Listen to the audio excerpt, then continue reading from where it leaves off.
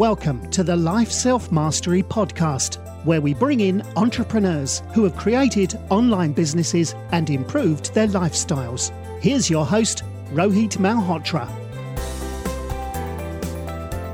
Hi everyone, this is Rohit from Life Self-Mastery, and today I'm excited to have Shankar Ganapathy, who's the founder of Boomerang, a company which looks at generating pipeline by monitoring customer job changes, getting warm intros from advocates, and automating the next steps. A big thanks to Satej Serur for an introduction. Welcome to the show, Shankar. Hey, thank you. Glad to be here, and hi everyone. Awesome. So you had an interesting journey. Before the call, we discussed that you were with MindTickle, pre-revenue. You started off in marketing, and then you got into sales. I think that's a pretty unique career move. What got you interested to move into a sales role as an account executive in MindTickle? Yeah, so part of the journey at MindTickle was, when you are early on in the company, you pretty much get to wear multiple hats. And in the 0 to 1 journey, I was partnering closely with one of the founders in helping really figure out who is our ICP, what's our messaging, and how do we get, make sure we win our share of deals. And as we grow to the next stage, I also moved from India to US as part of the team that was helping set up the US company. And the being in marketing, the lure was how can you perfect the have the perfect message? How can you have the perfect talk track? How can you have the perfect playbook? And more often than not, I would also, being an early stage startup, I also had the chance to go run some of the sales cycles, and that was super exciting because you get to test out the message real time. You get to understand what the buyers really need. And one thing led to the other. And one of the founders said, "Hey, you seem to be doing well in sales. Why don't you move to sales?" And the company also needed someone who could take care of some of the early marquee logos, especially on the enterprise side. And it was again for me as well. I wanted to go learn sales before I start my own startup. And part of the lure was, I knew the product quite well. I obviously knew a lot of the customers that I'm going to work with. And can I make this happen? So spend the next 3-4 years over there selling, and more importantly, learning how to sell in the journey. Interesting, because I've always been a sales guy where I knew a bit about marketing, which is especially content marketing, and I've done a bit of podcast and webinars, but I'm no expert in marketing. But what were some of the skill sets that you had to add in order to move from marketing to sales? Like somebody if wants to move into a totally different department and skill set, what did you need to learn in order to do so well in sales? Yeah, I mean, these are two different jobs. I mean, when I was running marketing, obviously, a lot of the focus was, things on digital, things like events, customer advocacy groups. Right? It's mostly one-to-one kind of an approach where you do one thing, and how do you get a number of people to be attracted towards that one thing. But I think that the difference when it moved to sales was a lot about what does one-to-one communication look like? What does one-to-one personalization look like? And you cannot have a generic message and a generic playbook in order to do that. So that was a big change, right? Where again, when I go into a discovery call, being able to understand what specifically that customer wants to solve, having that empathy that hey, this customer is looking to get to a better future, right? And in marketing, you don't necessarily care about individual customers, while you do philosophically in practice, you care about groups of customers, groups of prospects, right? And that was a big change. And along with that, obviously, the way in which you communicate, and I had to really evolve. I was coming from a different background, a different accent. In India, I'm used to speaking fast, right? And had to really slow things down. And also, selling a tech product to a more traditional industry meant that being able to adapt to multiple cultures, that was interesting. And again, uh, being able to be present in the moment, those are some things that you obviously need more generally as well, but more so in sales. Is that those are some of the things I have to pick up as I move switch over to sales. Yeah, absolutely, Shankar. I think I need to take it offline with you on how to speak slower because that's a constant feedback that I'm getting that I speak fast as an Indian. But I had Anupam Rastogi from Emergent Ventures who talked about how a lot of Indian SaaS companies are able to build their markets from especially the teams from India and then acquire customers from the US. Again, wanted to talk about your experience in Mind where you were building, you were based in India. What advice you would give to founders who looking to get to product market fit in India and then move to much bigger market to in the US? Any advice for young founders who would want to go to the US later on and build teams to launch? Yeah, I mean, we're going through the journey ourselves here in my new startup, right? And I think part of our learning, and every company is different. I have friends who've cracked 0 to 10 mil journey with pretty much no presence in the US. Mm. In our journey at Mindtickle, we wanted to go up market very early in the journey. So one of the founders had actually moved to the US, and then we also had hired the first set of salespeople in the US very early in the journey, right? And Yeah, very atypical for a company coming out of India, yeah, where you tend to hire a lot more people in India and then eventually in the US. But then I think the way we made it work was, pretty much looking at GTM to be US first and product engineering and R&D to be India first, right? And any obviously subordinate functions were obviously based on the right combination of cost and efficiency. So if you're an India based entrepreneur, I think the two questions to answer for yourself is what market are you primarily selling in the long term or at least the medium term? If you are going to sell in the US market and even in the US more upmarket commercial enterprise segment, you should consider having a field presence either by moving yourself here or having someone that you trust here. Or if you're obviously selling a lot of SMB mid-market type deals, a lot of that can be done remotely. Enough entrepreneurs have done that, from India, from in fact not just India, anywhere else in the world. That's again, what market are you selling into and what segment are you selling to? That's one question. And a second question is really what type of company you want to really build, right? And again, a lot of companies, like if you take Mindtickle as an example, Mindtickle obviously wanted to build a product first company. So a lot of the core product, at least back in the day, we built in India, and that's how we scaled the company. Whereas there are other startups, where you go where the talent is. Like you'll hire your product people in the US because they have a lot more exposure to B2B SaaS products and how it can scale. So those are two questions that really one needs to answer. Again, in our own journey at Boomerang, we're obviously looking at what does it take to deliver the right value to the market that we have chosen to go after. And obviously, we're taking advantage of the fact that we've got a strong presence in India, but then we are being very open about all the possibilities and making sure that we are doing justice to the customers. That's typically what at least we've seen at our journey. got it. And yeah, you were part of Pinnacle and Huntshire, and then what made you start Buyer Assist, and then you pivoted to a Boomerang? What were some of the pain points that you wanted to address there?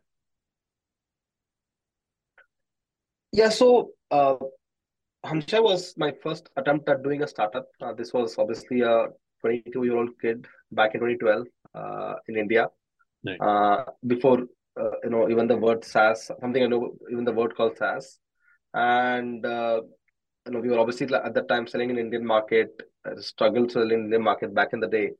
So I shut that down and I joined Mindtickle at that time in around 2014, right? And the 6 years at Mindtickle was a lot of foundational learning on what is sales enablement, really thinking about what is the future of sales. what are some of the big investments that companies have to make in order to continue to sell and service customers in the future. And the thesis at Bioresist and Boomerang, for that matter, is very central to the movement towards buyer-centric selling. And if you think about the evolution of sales, especially in the last 5 to 7 years, we've seen crazy amount of technology being built for every aspect of seller. From how you enable sales teams to how do you help them be more productive and effective to how do you even drive revenue accountability from sales teams. But what's also happened in parallel is buyers have gotten smarter. Buyers are able to hide from salespeople and get information about products in dark social. And the thesis for buyer assist is about the concept called buyer enablement, and the idea that if you enable your buyers to buy from you, they will buy from you again and again. And that's where we started buyer assist, and I think Boomerang was a natural evolution in the journey. uh, Part of being a startup, and especially a venture-backed startup, our the accountability that we have to our investors is going find and finding product market fit in markets that can really scale. Markets in problems that wider cross-sectional market needs, and which can obviously mean a much bigger TAM and much bigger opportunity. So Boomerang really started as a feature in buyer assist, but then we quickly realized this had much more demand amongst our customers. And also it was servicing our larger vision on how do you enable your buyers to buy from you.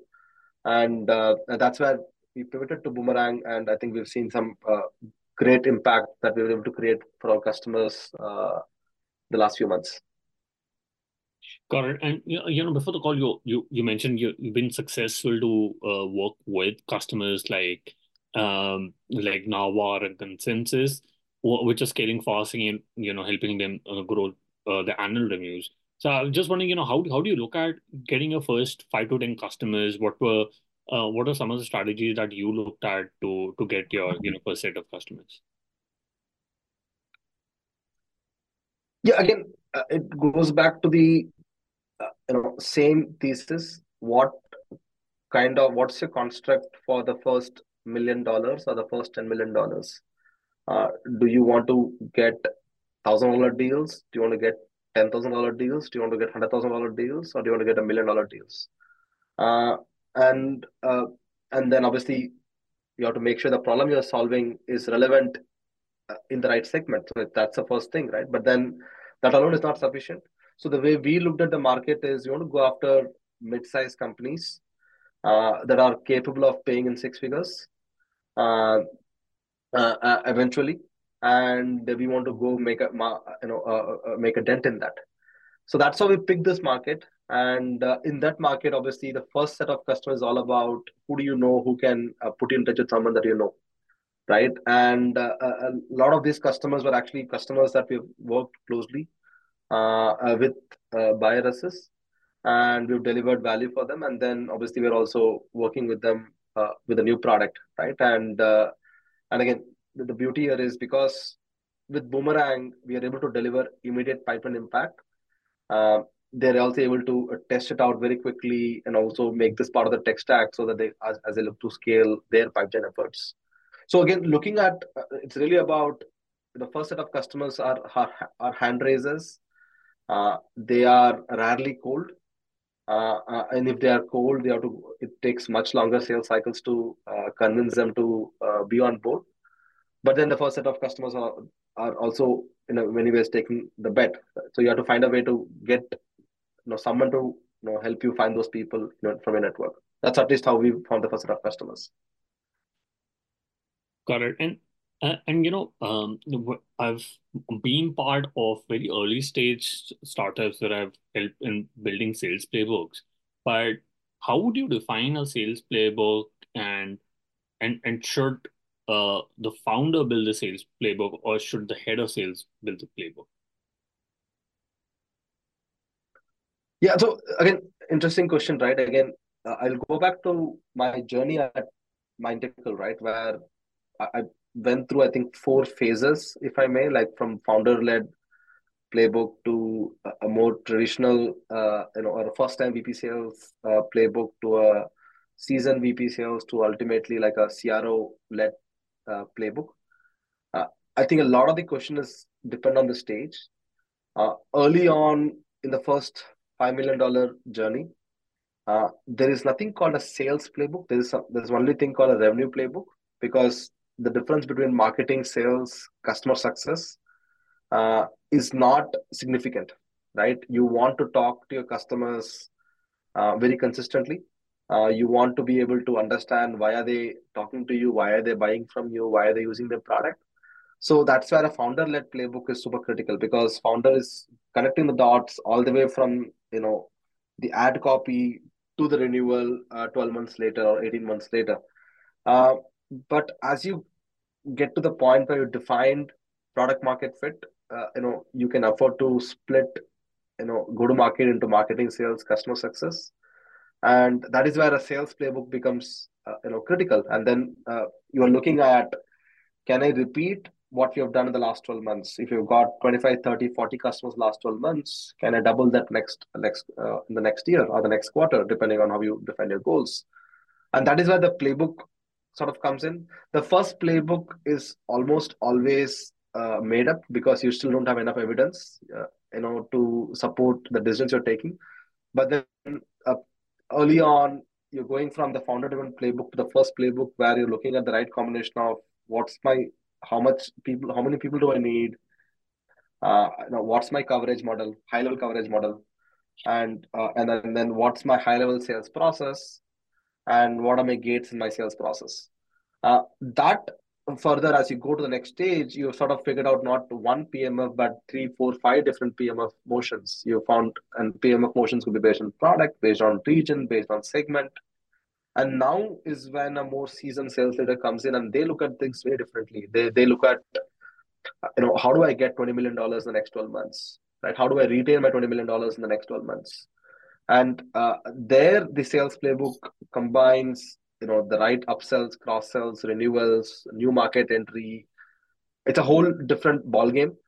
It requires understanding of, not just in first principle thinking, but understanding of how business work, how different regions buy, how different types of companies buy, different segments buy, and that is where playbooks evolve to a very different beast.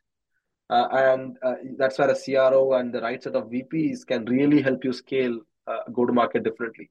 But again, early on the journey, you should not even think about any of those problems. You should really think about what does it take to get my first $2 to $5 million revenue, because that's really what you the first payment, the first type of customer that you're repeating, a few times. Got it. And I just wanted to follow up. And suppose you're there in a $2 to $5 million ARR mark. What should be the profile for the first few sales hires, and when is the right time for the founder to make this sales hire? Do you think um the first $2 to $5 million mark is when the founder should look for sales hires? Yeah, again, we are going through the journey ourselves here to figure out what's the right time to hire. Right. Again, it really depends on the founder profile, the market that you're selling to, and that determines whether you want a sales hire or not. But you still, the job of a founder early on, at least the way we understand, is that it's how do you eliminate you continuously, right? And you want to get to a point where system works without you, Mm. and uh, everything everything that is external facing is the most complicated systems where you can't replace yourself because a lot of the early customers not buying the product, they're buying you.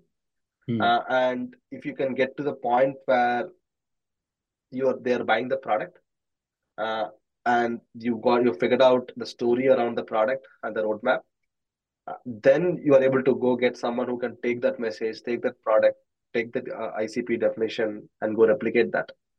Uh, but again, it depends. I've spoken to other entrepreneurs who do it very early, even though they are first time entrepreneurs, they are able to, even after they get 5, 10 customers, they're able to go figure out, hey, this is my story, this is my playbook. And they can go hire salespeople and replicate that. That's something I'm also trying to learn. But again, you have to figure out, again, your combination of market, your combination of your skill set, and do you really know what is, what product you are selling? Correct. And want to talk more about sales hiring. Since you've been part of MindTickle now, a Boomerang.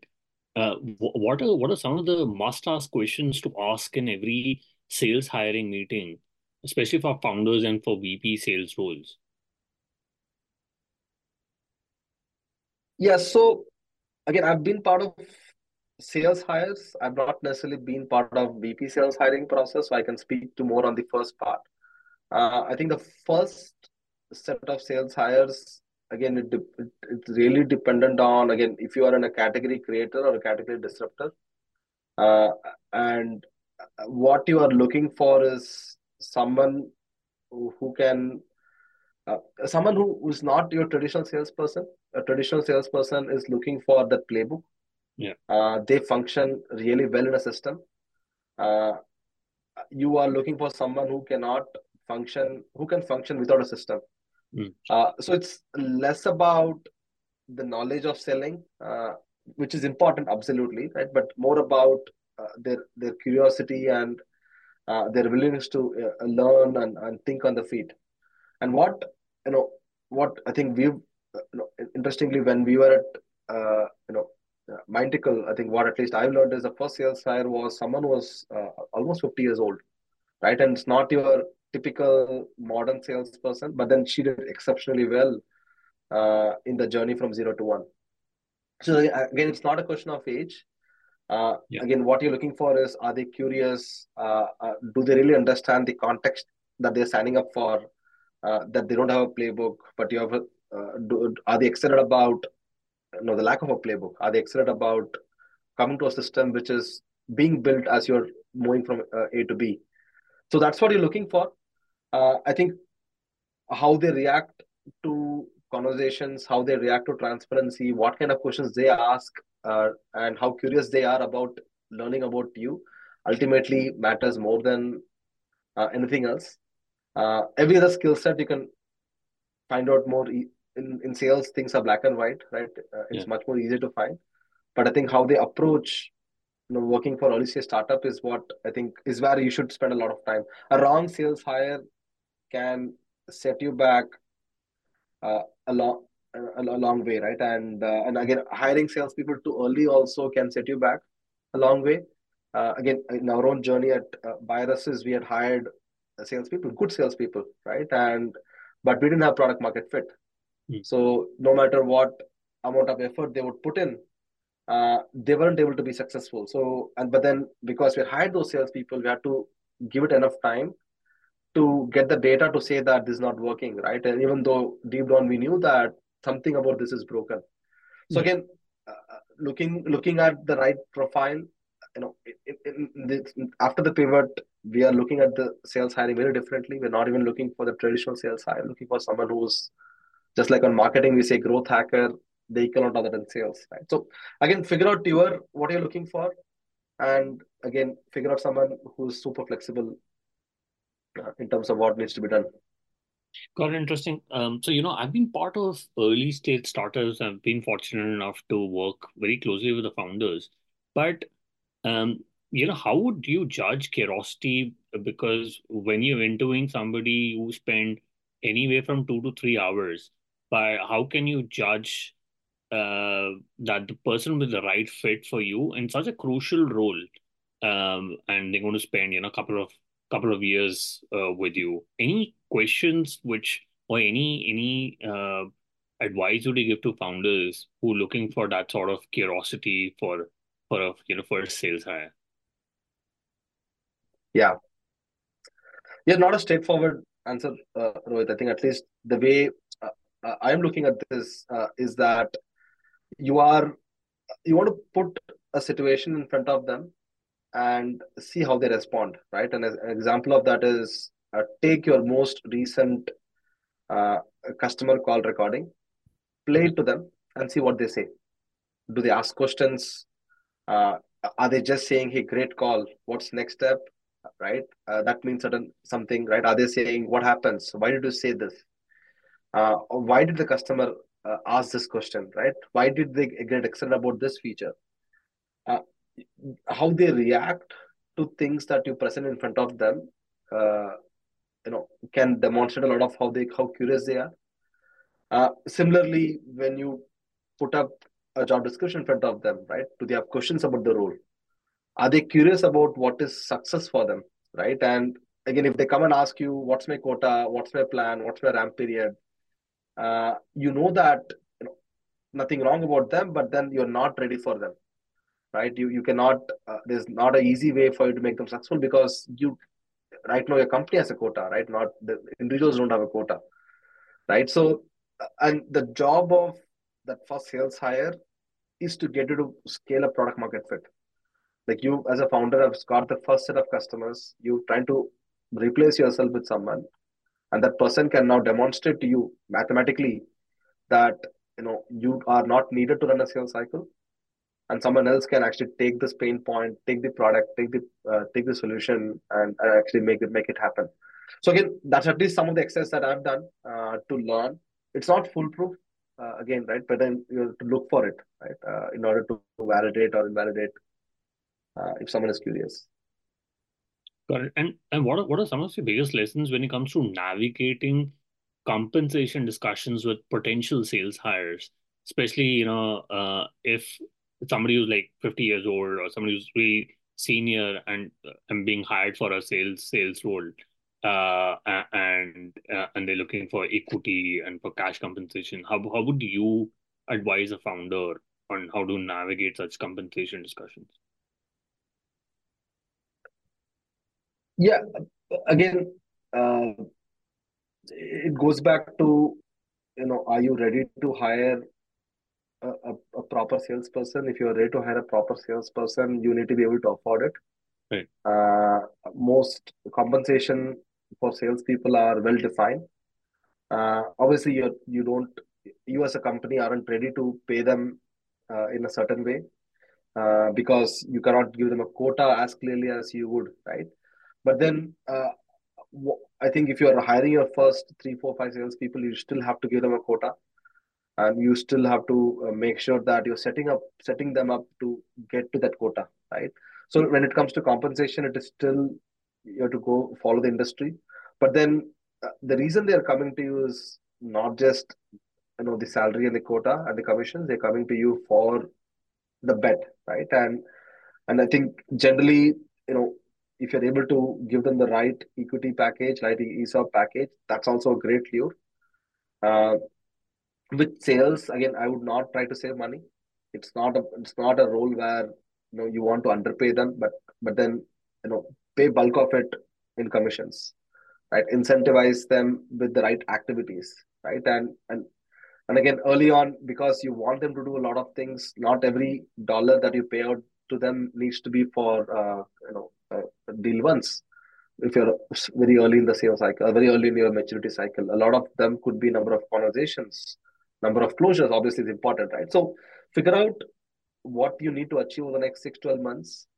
Align uh, the compensation structure around that, and so that they know that hey, you have a plan, and the compensation plan is aligned to that plan. But again, be generous. If you're in sales, uh, if someone is in sales, they want to make money, right? So they're not Yeah. in sales by force. They're in sales because they want to make money. Yeah. So give them that.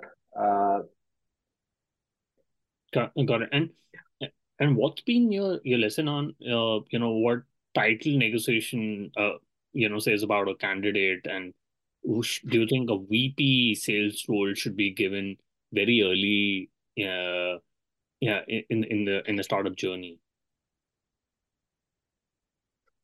I mean, unless you're hiring for a co-founder, if someone is asking a VP title, you're not ready for them or you run away from them, one of the two, right? And again, you do need a VP at some point. And again, uh, that point is a lot about, you're almost at one, right? And you want to get to the next stage and get ready for the next stage.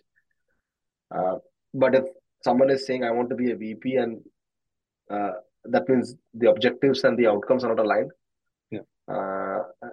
And you need to pretty much think seriously about, is this the right person? Even co-founders, at least I look at, I spend 8 hours a day being a salesperson. Yeah.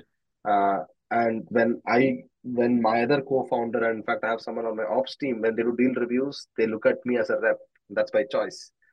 I think, and the same set of medic, the same set of qualification frameworks, right? Accountability, do these activities on the next call, right? Are done to me as well. And that is how you should. I mean, at least that's worked well for us. And if someone is coming in for the title, maybe just not the right objective and outcomes alignment. Correct. And in the last couple of years, or what in your view is the single biggest mistake, founders make when they're looking to hire somebody for the sales team? Yeah.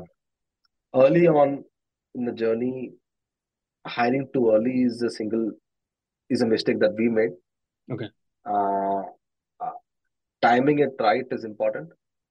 Uh, if you hire too early, then you're stuck with that setup for at least a few more quarters. If you hire too late, then you're losing critical, you know, you know, timeline to get to PMF and get to the next round if you're venture backed. Yeah. So when to hire is, again, it's more art than science, more gut than data. Uh, and obviously, whom are you hiring for? Again, don't be vague.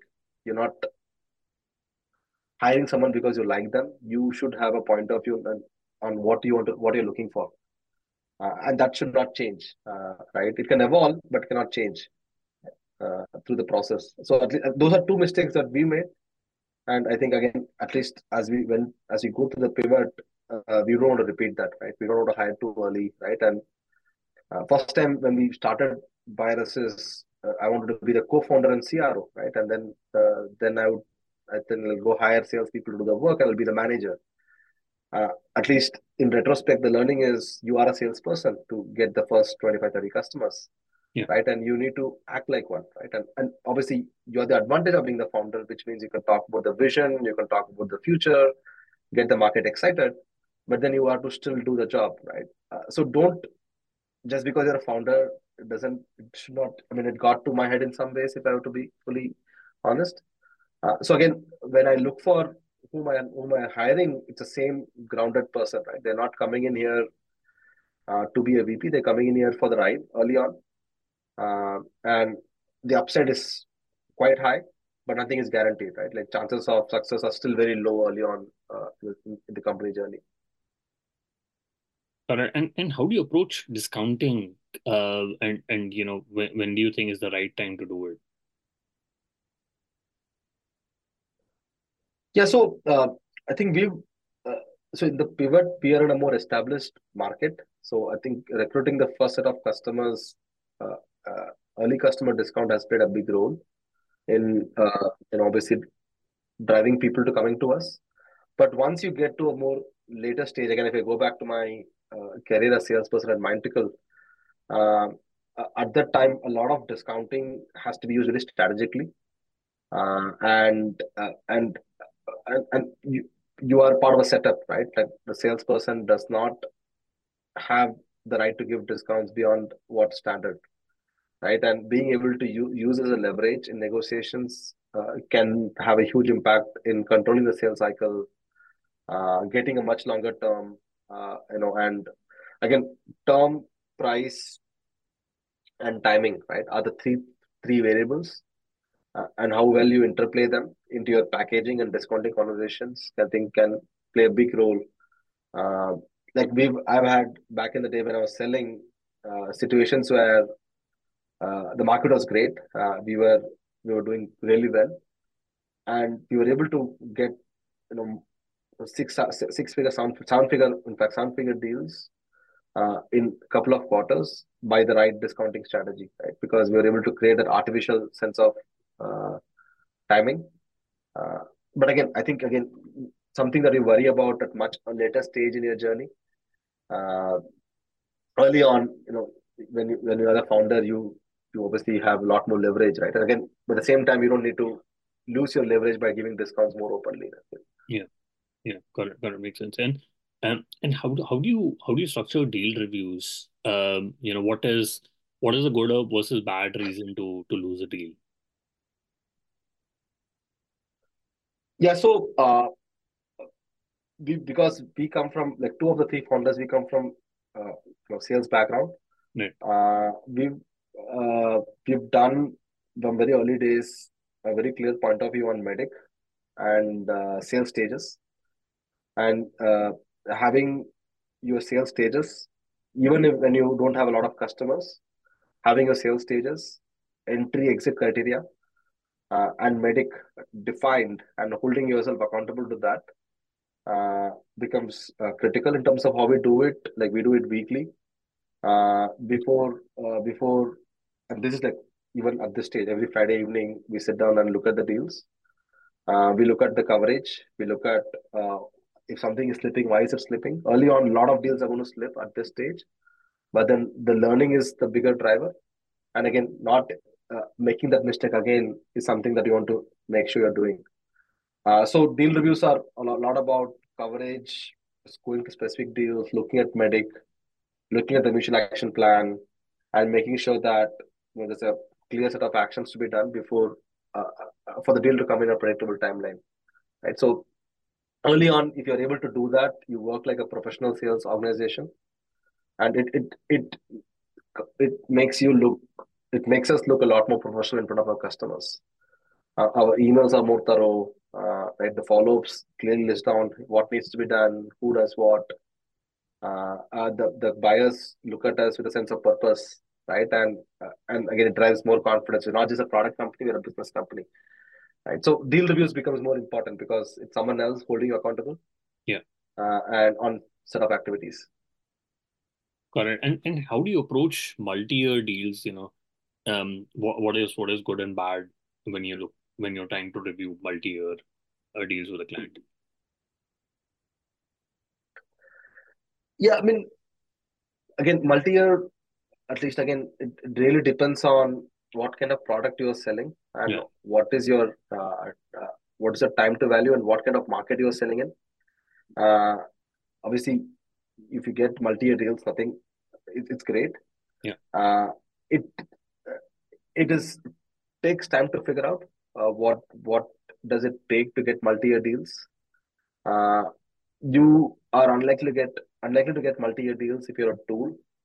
You need to get to being a platform because that is when it's a serious investment. Tools are replaceable, platforms aren't. And again, multi-year deals are more common in the enterprise than mid-market true. and SMB.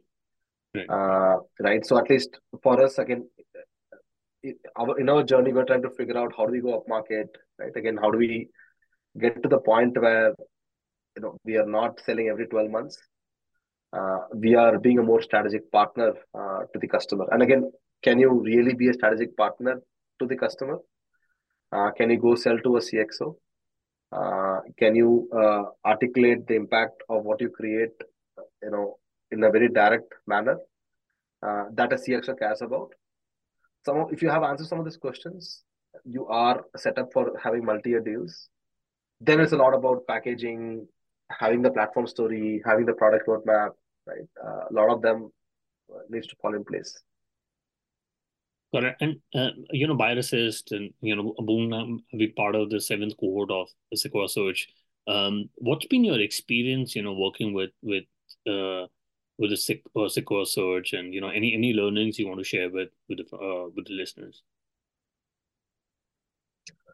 Yeah, I mean, Surge has been an exceptional program for us.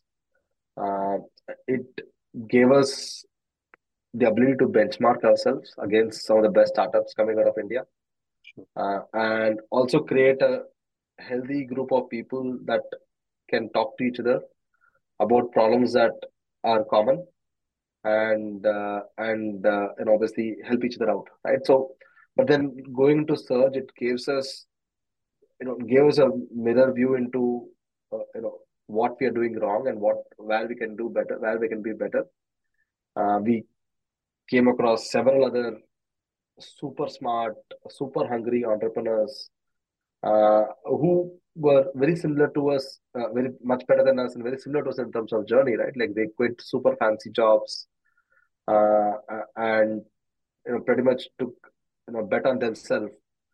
Uh, but then it gave us visibility into group of people, and working with them, I think was really good. The program itself also was structured quite well. I think it took us through the design principles around building a startup, uh, from everything around how do you think about product, how do you think about engineering, how do you think about culture, how do you think about sales. They've divided the program into multiple such topics and multiple sessions.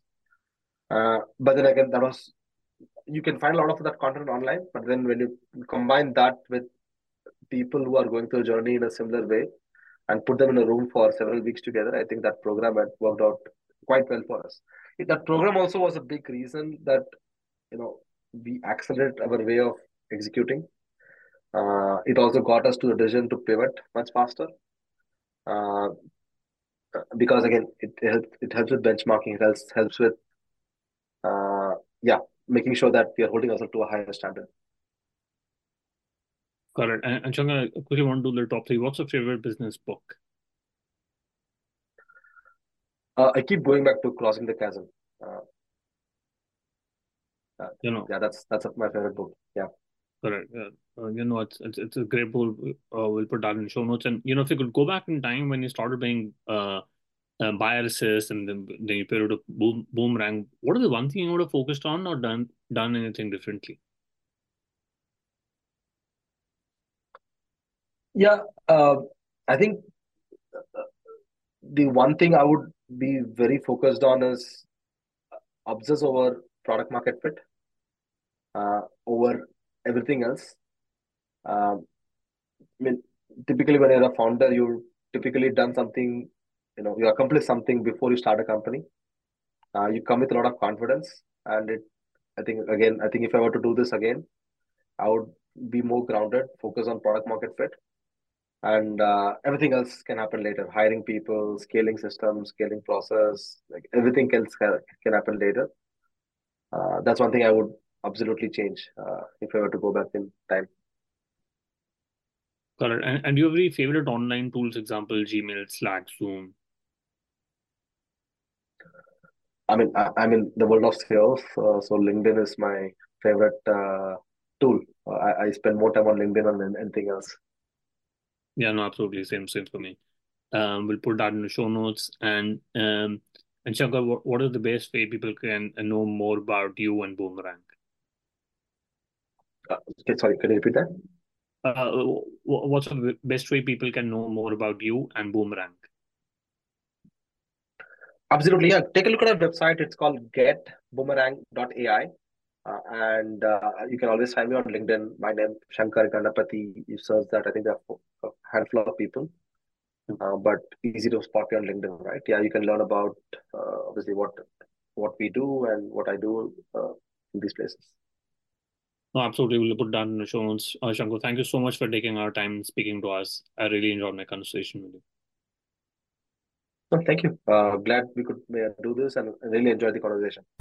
Thanks for listening to the Life Self-Mastery podcast, where we teach you how to start and grow your online business. For more information, visit Rohit's blog at www.lifeselfmastery.com.